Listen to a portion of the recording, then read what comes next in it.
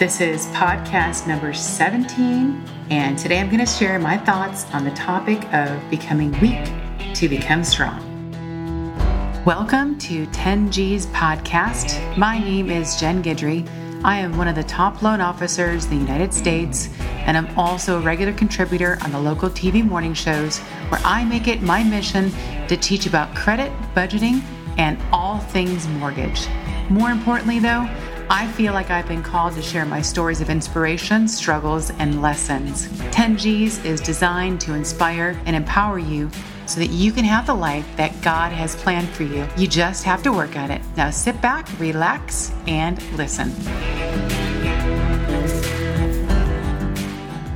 This past week, I went to the hematologist for my post-hospital care. I don't know what I was expecting, but I was pretty disappointed with the news I heard regarding what it's going to take for my recovery. For those of you who know me, you know that for the past 10 plus years, I have been waking up between 4:30 and 5 a.m. with a routine. Make coffee, read, pray, write, meditate for an hour, and then I hit my gym for at least an hour almost every day. Fitness is a huge part of my life, and I absolutely love working out. It makes me feel better both mentally and physically. It's my stress relief, and I also love how I look when I'm in great shape, even though that sounds a little shallow, but it's honest.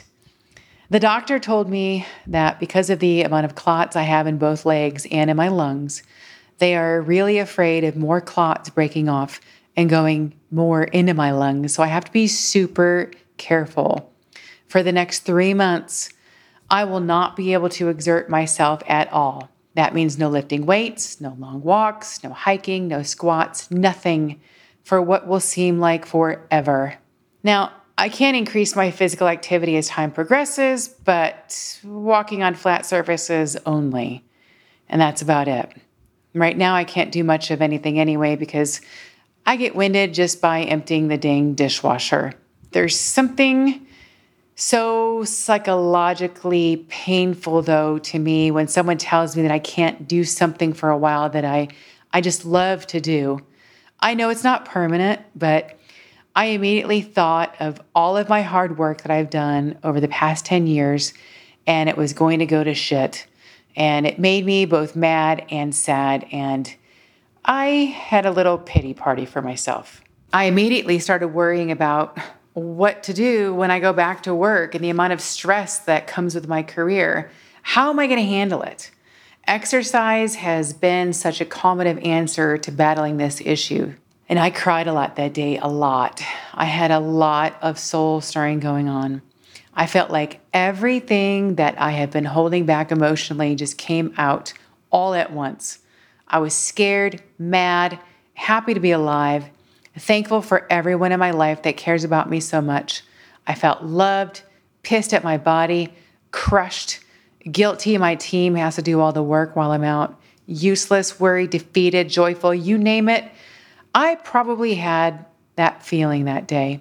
The words that came over me over and over were this: I have to let my body become weak in order to be strong again. I have to let my body become weak in order to be strong again. That is a hard thing for this girl to take. It was pretty devastating, actually. Truth be told, it depressed the shit out of me. I made myself a sandwich for lunch. Out of breath once again, I sat down at the kitchen bar and it came to me. That is what Jesus did. He made himself weak so that we could become strong through him. I'm going to say that again. Jesus made himself weak so that we could become strong through him. I sat there and I cried again. And this time, though, it was different. It was one of those, okay, God, okay, I get it, cries. I'm not going to say that it made me feel 100% better, but dang it, it sure put things in a perspective a lot more. Sacrifice now to make things better in the end. This is his part of my plan. And I know that something is going to come that's going to be amazing out of all of this. Don't get me wrong though, guys. It doesn't make it any easier in the meantime. As I'm writing this, my emotions are stirring up again, And my Michael just came home and gave me a big, long hug. I told him what I was writing about and reminded me of something important that the doctor had said that I conveniently forgot. He said that my fitness level is what saved my life.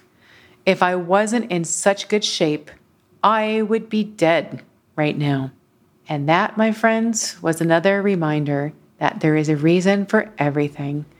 God had already been preparing me for this moment. And that is all I have for you today. This is Jen Guidry, and I thank you so much for listening. God bless and enjoy your day. You can reach me by going to my website at salending.com. And also you can check out my blog at mortgagethoughtswithatwist.com. Join me next week because I am going to talk about chaos.